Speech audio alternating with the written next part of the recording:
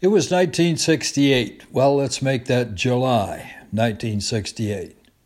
And I had just graduated from the University of Nebraska in marketing and advertising. I graduated summa cum laude, by the way. No, I didn't like school.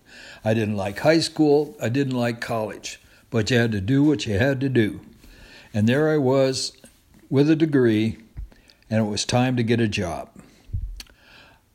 First of all, what was I interested in? Well, forever, I had always been interested in the airlines, and I thought I could be a pretty good advertising guy at an airline. So that's basically what my cover letter said.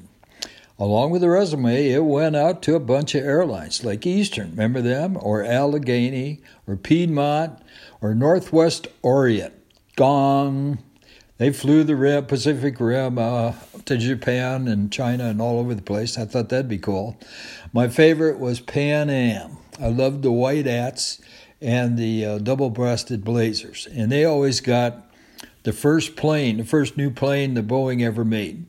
And, they measure airplane speeds in knots, and that comes from Pan Am because Pan Am originally had flying boats, and boats went across the sea in terms of knots. So that's where that weaseled its way into the airline industry.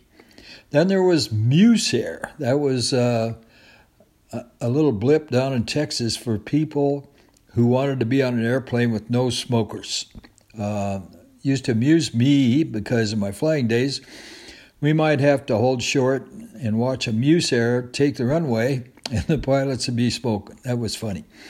Then Texas International, they were a little regional carrier. And the more frustrated I got, the more red my face got. And that might match one of Braniff's pastels. Braniff Airlines had a whole bunch of pastel airplanes, so I applied there. Ozark was flying around our part of the world. PSA was a California airline, and we had Air California out there as well.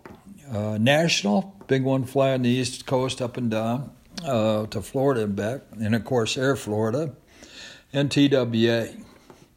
Well, all of those went out, and they all come back with the same answer. No thanks, we don't need you. That really frustrated me. I had a 1-inch binder sitting on my nightstand that was full of no's. And finally, I got really frustrated about it. I said, what can I do that can get me a job? I looked around my room. Yes, I was home by then. I was mowing greens at the golf course, and my dad was kind of supervising all of that. And in my corner was my trusty Remington shotgun. So I did a little research. I'd bought a Remington 870 a few years earlier. It was brand new, and I paid like $90 for it. It wasn't a real fancy shotgun, but it was plenty reliable. And I was probably shot a couple hundred rounds through it and had a couple of pheasants and a goose to show for it. So anyway, I enjoyed hunting. I enjoyed the outdoors. I wasn't so crazy about fishing, but the hunting part was cool. So we're going to do something different this time. No letter, no resume. My mom collected every shirt box that had ever been under her Christmas tree. So I went up to her shirt box collection, and I got one. Then I had to go downtown. I had to buy some balsa wood. I had to buy some illustration board that you could paint on. I had to get some paints over at the drugstore and some brushes, and came back, and I sat down and I illustrated a hunter in a blind shooting at 3 ducks that were coming in. And I lettered on that little billboard, "Shoot the best, Remington." I built a frame around that little guy, and I also built a couple of posts, and those posts were glued to 2 mouse traps that were in the shirt box. So I loaded the mouse trap, and I pushed the billboard down into the box. By the way, the billboard had my resume attached to the back of it. And I closed the box and taped it shut. Then I called Remington.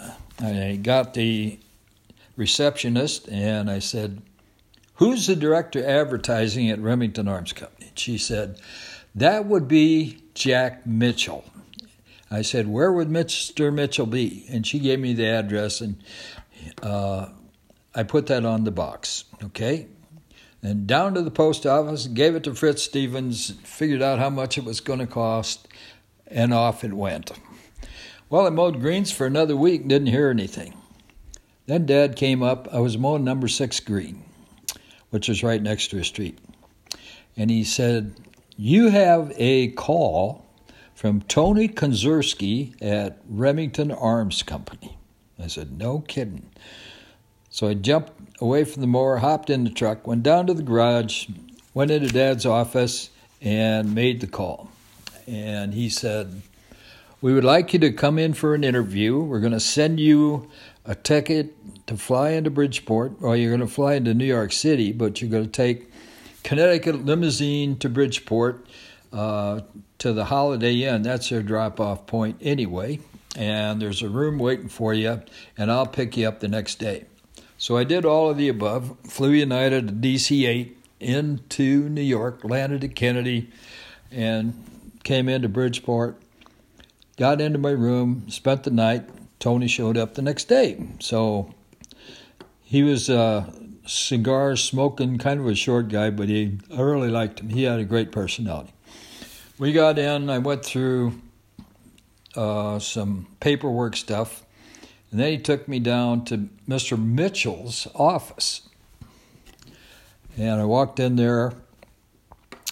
He told me to sit down, which I did. They always told me in interview school that don't sit until they tell you. So I didn't sit until Mr. Mitchell told me to sit. I couldn't help but notice on the credenza behind him was my package. And the billboard was sticking up in the air. He looked at me and he said, "Son, that's the most creative thing I think I've ever seen. When I opened that box and that thing flipped up, your resume went shooting right by my right ear. And I thought, if I survived a heart attack, I'm going to hire this kid." And that's exactly what they did. So after all of that, here I was, about 800 miles away from Remington Arms Company, and they wanted to know, how soon could I be there? Well, it didn't take long. That's one of the first chapters in my newest book that I hope to finish this winter. It's called The Business Baron of Bridgeport. I think you'll enjoy it. So thanks. You have a great day. Bye.